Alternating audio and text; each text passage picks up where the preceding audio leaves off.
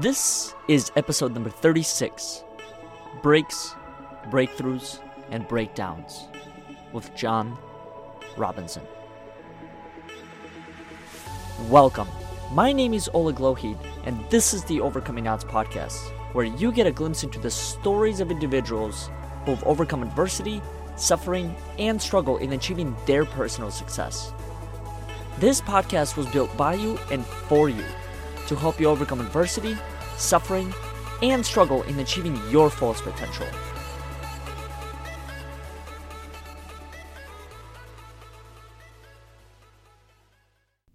Before I introduce today's guest, I'd like to make a brief announcement and invite all of our listeners to our upcoming conference, Path to Resilience, in Philadelphia on October 20th.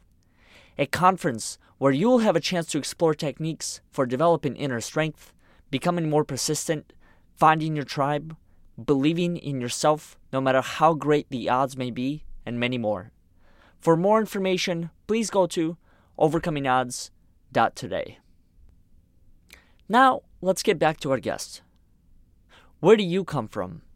A question that some of us are fortunate to have an answer to, others not so much. A question that sparks a story deep inside our hearts, a story that gives others hope to not give up when times get tough. Without further ado, please welcome John Robinson. Thank you so much for being a guest on our show. It is truly an honor to have you here, and what I would like to do is, for those who aren't familiar with your story and your background, could you tell us a little bit about your past? And the phrase that I would like to start this conversation off with is, I'm the product of a single mother who had $100 and a 6-month baby boy. Yes, I love that. That is where the story is born. And when you think about where you come from, there's that spark, that story, and that is my story, is that my mother, as a young single mother at 18, 19 years old, she had a friend's name in Chicago, and she came from a very, very small town in the middle of Colorado, where it was so small of a town. It was a sugar beet town, where that's the only thing that the town was known for. So a lot of migrant workers and a lot of blue collar workers, and that's where she came from. So she had this 6-month-old baby boy, me, $100 and a plane ticket and a friend's name in Chicago, and she decided to start our life. And from there, everything just feels like it was yesterday, of lots of breakthroughs, a lot of breakdowns, and a lot of breaks. And that's how I look at life a little bit. I look at it as the breaks that we have along the way, which is luck. The breakthroughs that we have is like the aha moments, and then the breakdowns, the setbacks. And that framework has been something that's always been inside of me since that story of being a 6-month-old baby boy on his way to Chicago. That's amazing. I love that mindset that you mentioned, because it's something that I've been fortunate to realize myself, and that is, I firmly believe that within every adversity and challenge, there is a takeaway. And, in my case, you're a little bit older, just a few years older than I am. So in my case, I've been fortunate to have this realization recently.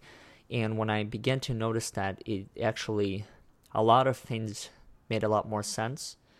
And some of the things made sense just as what they were.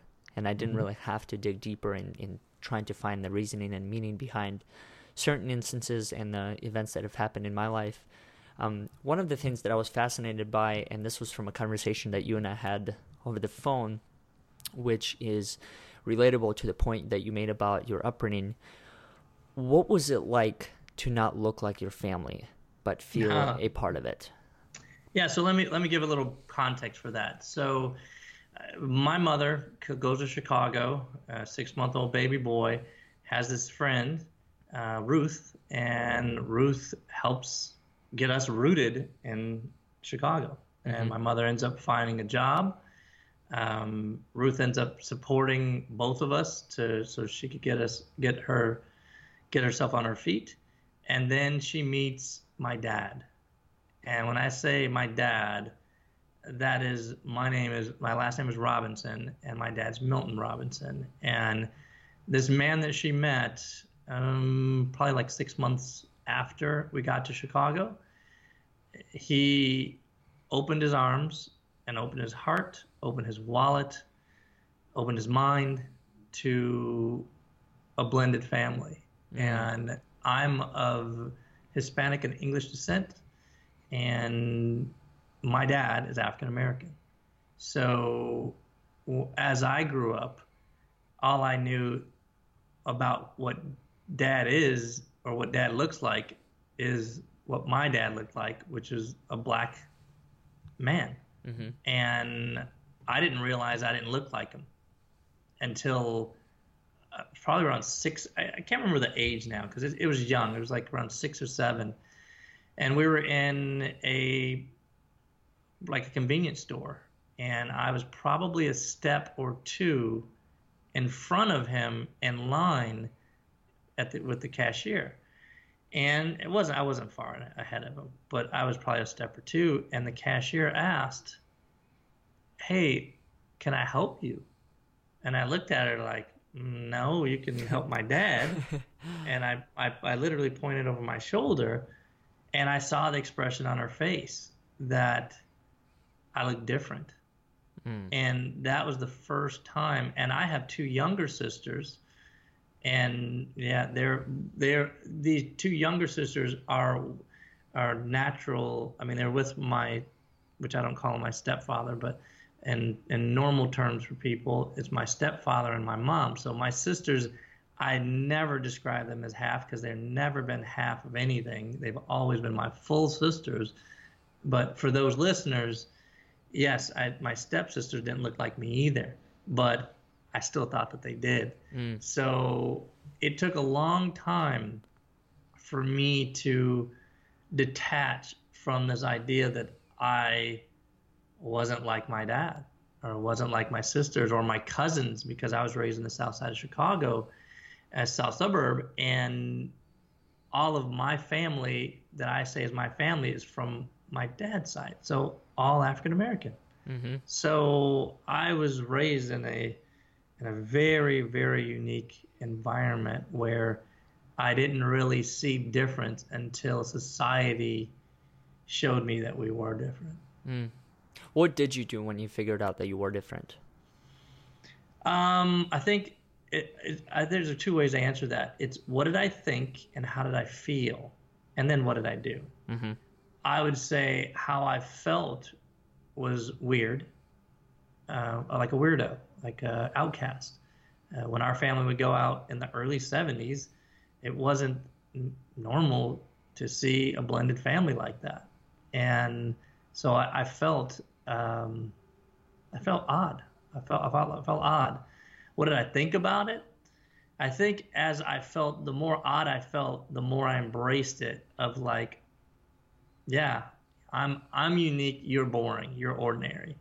And that's how I embrace it, is in the uniqueness. And then how did I go through it?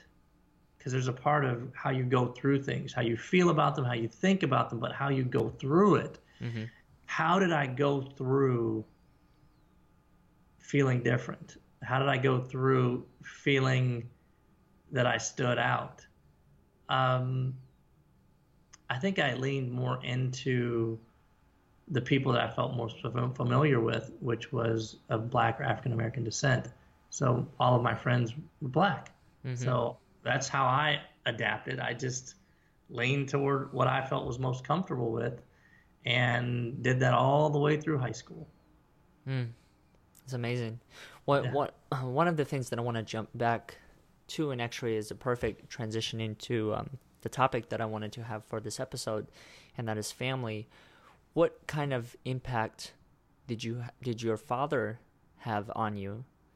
And if you could use one word to describe your father, what would it be?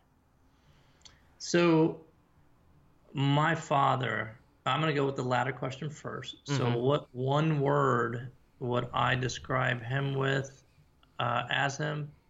Determined. Mm. Determined would be the word that I would describe him as. The impact that he had on me, I'm glad this is being recorded because I've never said this to him, and this will be a wonderful gift. The impact that he had on me was tremendous. The determination that I watched in him to be a father when he didn't have a father. He had male influences, but he didn't have a father. And for him to show this this level of cherishing and compassion and comfort and authentic care to a child that wasn't his mattered to me. And I say that because I think we live in a beautiful world and there's beautiful people, hence why I'm wearing this t-shirt that says beautiful people on it. And it it matters that we acknowledge the beauty in other people, and that's why that was a big deal for me. I will extend it beyond him because his family, which is my family, his brothers, his sister, my aunts, my uncles, my cousins, that all made a huge difference too. Because my uncle and my aunt were like parents, Mm-hmm. like were exactly like parents to me. So I was raised with a lot of black influence, and one of my aunts used to pick cotton. That's how. This isn't that far ago. She picked Mm-hmm. cotton in Mississippi, and my family, my dad came from Mississippi. My dad had to drink from fountains that said colored only. So when you're raised by people who've had to overcome, people who've had to tolerate unfairness and unequal treatment, it ends up being inside you. It ends up being something that you didn't realize was there until when you take stands for people. And that's the light that still shines really bright in me is I take stands. I can remember taking stands for my little sisters when I was young, and I'll take stands for my family and those that I believe are being mistreated to this day. Mm-hmm. I love that point because I do 100% agree with you in regard to that. And the reason why is a lot of it has to do with my upbringing and the things that I faced within my birth family. One of the things being is the fact that I truly didn't have a father when I grew up. And so for me to look at other people, including my adoptive dad, and figure out ways, well, this is how he's doing it, or this is how he was taught, and then pick up those skills and tools along the way so that when my turn is up to step up to the plate, then I'm able to deliver with my own perception of what it means to be a father. So it's interesting to learn from that perspective and not really have direct impact, from an actual father figure in your life. The concept that I wanted to explore with that question actually relates to family and what it really means to have a family, because the vision behind the organization that we started, Overcoming Odds, was to essentially dig deeper and try and break down the whole meaning of family and what does it really mean to have a family, because it's clearly a lot more than blood related. In fact, in that particular case, from my personal perspective, I don't think it's that at all, because I can name you numerous times where it didn't work out as far as the whole family concept. So when I started to dig deeper within this and trying to understand, well, what does it mean to be part of a family? What does it mean to belong? What are the factors that really go into it? Is it the connection? Is it the empathy that you and I have for each other and each other's story? So in your eyes, what does family mean to you? And then the second part of that question, how do you define family? Yeah. So what family means to me and why it's significant to me and why I value family is that there are people, their beliefs, their values, there's behaviors, there's emotions, there are all these things that are the family experience that you get to witness, the good, the bad, and the ugly. And some of these values you embrace and you attach to, and some of you detach from. So the meaning of family is, to me, a place to look to on how you want to shape who you are. What is family? Family is everything. Family is your next door neighbor. Family is your mother, your father, your aunt, your cousin. Family is your coach. Family is, to me, all of the people who end up collectively end up being labeled as a tribe. That's what I believe family is. When I think of tribe, the word tribe or collective support, I don't see color. I don't see male. I don't see female. I don't see occupation. I don't see a race. I don't see income. I don't see any of that. I see this vibration, this frequency of care. And that's what I believe family is. It's this collective energy of those that care about each other. Very interesting.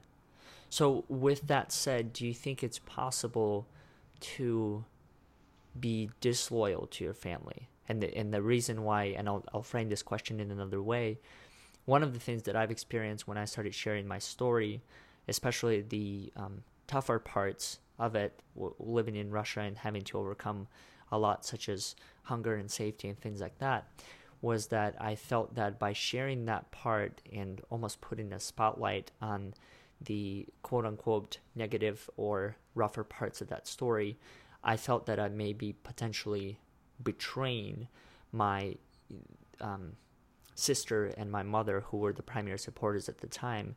With what you just said as far as how you define that, do you think that it's possible to be disloyal to your family? And if so, what can you do about it? So, a resounding yes. It is absolutely possible to be disloyal. It's possible to detach, reject family. And I think it's needed. I know that there are philosophies, beliefs, attitudes that families have that aren't great, that aren't smart, that aren't what you're intended to be. I'll give you an example. My mother and father are products of the the U.S. Air Force and the U.S. Army. Short stints. My mother was short because she ended up pregnant and she had me, and then that was it. My father was in the Air Force for a little bit, a few years, like 4 years, I believe. And they knew nothing about college. And if you said, did I betray what they intended for me, which was, since they didn't know about college, they didn't have money for college, they said, hey, go to the forces. I absolutely betrayed that. I betrayed that, and I honor that betrayal, and they honor it to this day because I was the first to graduate, from undergrad and graduate, and then I had two sisters. Both my sisters followed my footsteps, and they graduated. So sometimes you do have to take a stand and know why you're taking that stand, and then don't look back, don't look to the side. Don't listen back. Don't listen to the side. Just look forward and move forward. Very interesting. So it's based on what you just said. I think it's important to challenge the norm that's being put in front of you. Now, with that said, is there a line that you are not willing to cross when it comes to that challenge? So I'm going to restate what I heard and use the word boundary. Are there boundaries that you set? Of course, they're core values. So are there core values of how we communicate? Are there core values of honesty? Are there core values of selflessness? Core values of passion? Mm-hmm. Yeah, there are lines that you draw to make sure that you protect the love for yourself, and then protect the respect for others. So there's always the lines to draw, for sure. I want to transition into the purpose segment of this podcast, which very much is a part of your story and the work you're doing. And the question I have with it is, how did all of the experience to this date ultimately lead you to your larger purpose? And then maybe to actually backtrack from that, what is that larger purpose that you've defined for yourself? Yeah, thank you for that question. I have an obligation. I have a responsibility. I have a calling. And that calling is under the premise that I believe that people should overcome less. Mm-hmm. And that's why I love your Overcoming Odds, because I believe that people should overcome less, meaning things shouldn't have to be that hard. Mm-hmm. And there are tools, techniques, and tips that are invisible to some people. And those people could be color, it could be income, it could be geography, it could be anything, but it's invisible. And I don't feel that that's whole. I don't feel that that's fair. So my work is always around trying to connect those that seek with those that raise their hand to give. And and you can call it social learning, you can call it social impact, you can call it lots of different things, but I feel like it's social entrepreneurship, and it's perfectly aligned with my entire existence of how I was raised by African American families, because I say more than my own, that suffered, that had to overcome a lot. And because I have been fortunate to have doors that open for me, doors I've knocked down, connections that I am honored to have, I feel compelled to share them.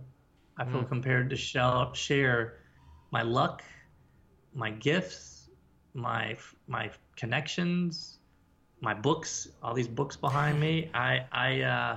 I'm known to have a library. I've got a couple people that check some books out. Now that I think about it, I got to check on those books and see when they're coming back. But yeah, so when I look at purpose, because I know people struggle with it and they're like, I don't know what my purpose is.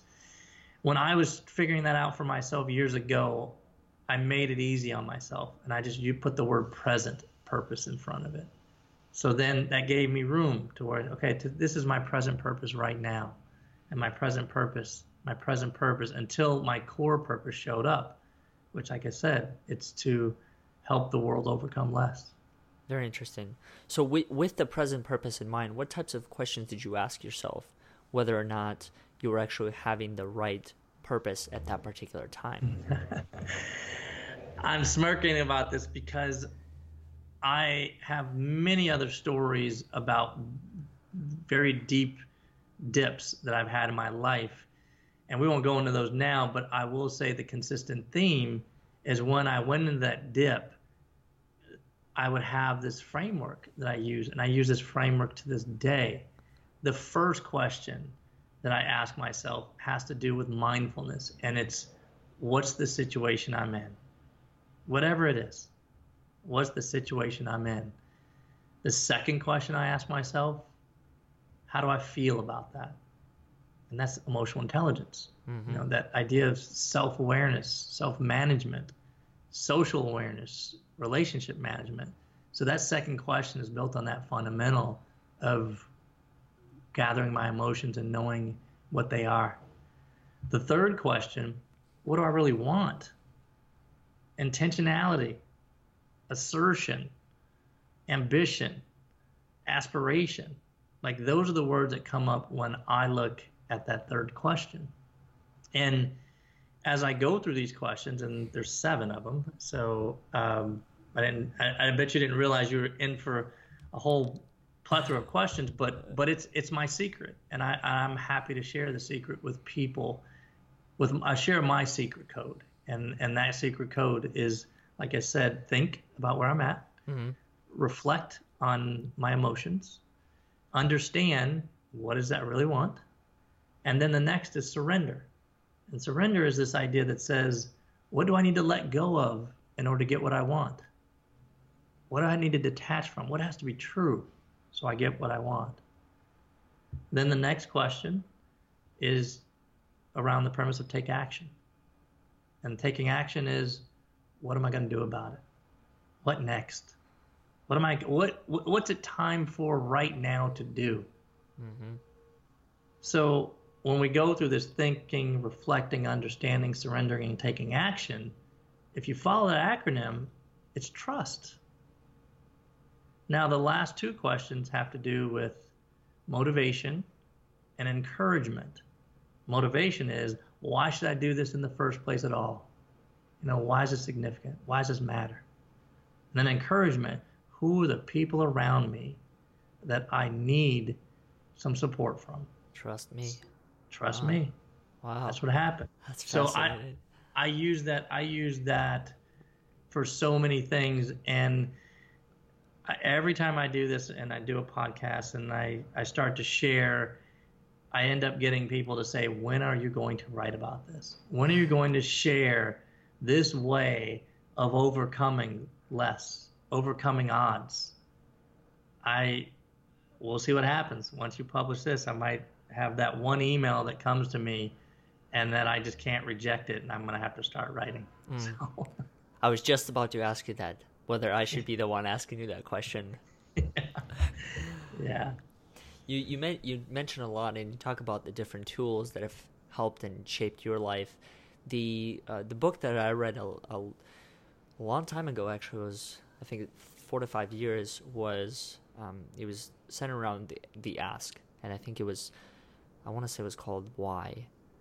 And the question that I have for you is, for those that either haven't found the courage or maybe struggling in developing that courage to ask for the things that they want, what can they do at the very early stages?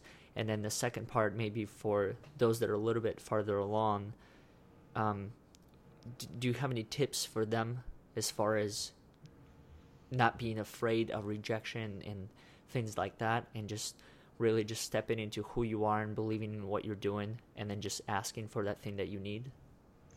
Yeah, I do. And the advice is going to be the same for the ones that are early in their growth process and those that are more late in their growth process. Whenever I find myself trying to see where I'm at and where I want to head, Mm-hmm. I start with how do I? And whatever it is like, how do I? Let's just take an example of, you want to write a book. Let's use the book process for me. Mm-hmm. I haven't written a book yet. And my how do I is, how do I get past the resistance that I have inside me so that I begin writing this book that the world needs to read? Mm. That's how I would state that question, is how do I do that? For those that are out there that are feeling like they don't know how to start, how do I get started? For those that are out there that are getting caught up in negative self-talk or negative feedback from other people, how do I get past the inner voice or the negative feedback that I'm receiving so that I put this out in the world because the world deserves it? So this beautiful question is the way that I always recommend that people dig deeper and push harder so that they get beyond whatever they're stuck with. How do I? How do I?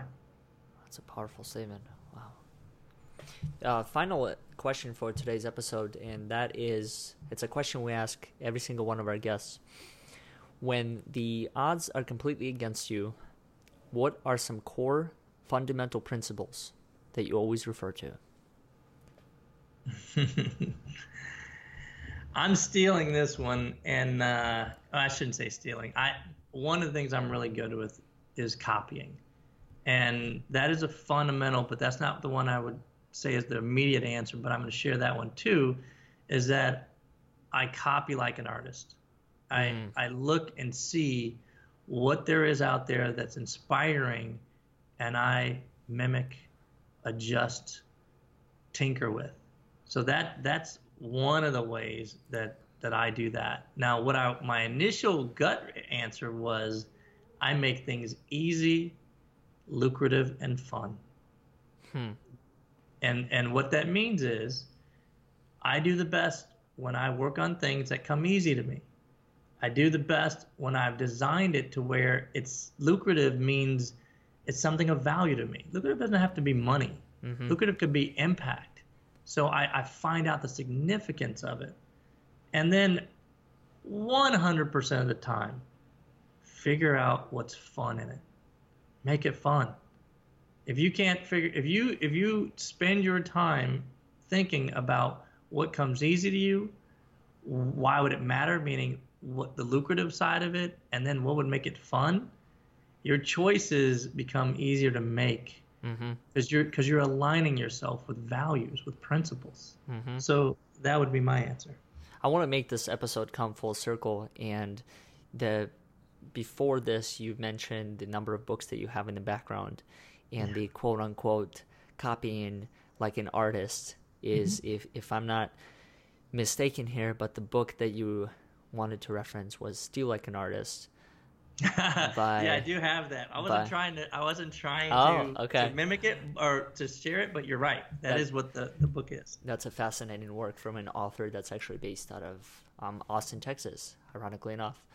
And the one last question I have for you, and that is, do you have a book or multiple books that have had an impact on you that you would be willing to share with our listeners? Yeah, I do. I have a host of them. And if you said just pick one, the one that stood out to me very much so, and I'll tell you why first, because I think when people give recommendations, they don't say what the attachment is to the book and why it matters. They just say the book.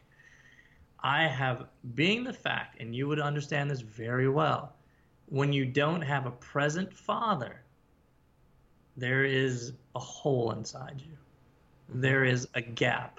There is a feeling of inadequacy. There's a feeling of what's missing. I've filled that hole with a book called The Way of the Superior Man by David Deida. And the book helped me by empowering me with a way to look at how I handle everyday life, love, work, and play. Now that's my version of it. That's what I got out of it.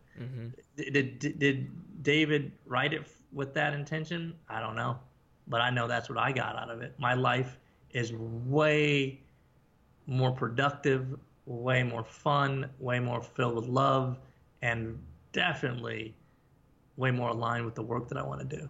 So that's the one book that would show up. And for the women listeners, it does not matter that it says The Way of the Superior Man. They probably should just relabel it now and say Way of the Superior Human, but it's for everybody.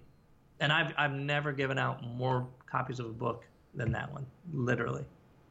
Wow. Well, just to let you know, that was quite the promotional material for the book. So I hope that it gets picked up from here. And it's hidden. So I'm glad you say that, because it's a hidden gem. It's not widespread. It's not on the New York Times bestsellers list. It's one of those books that you probably find dusty somewhere and like, what the heck is this? So that's that book.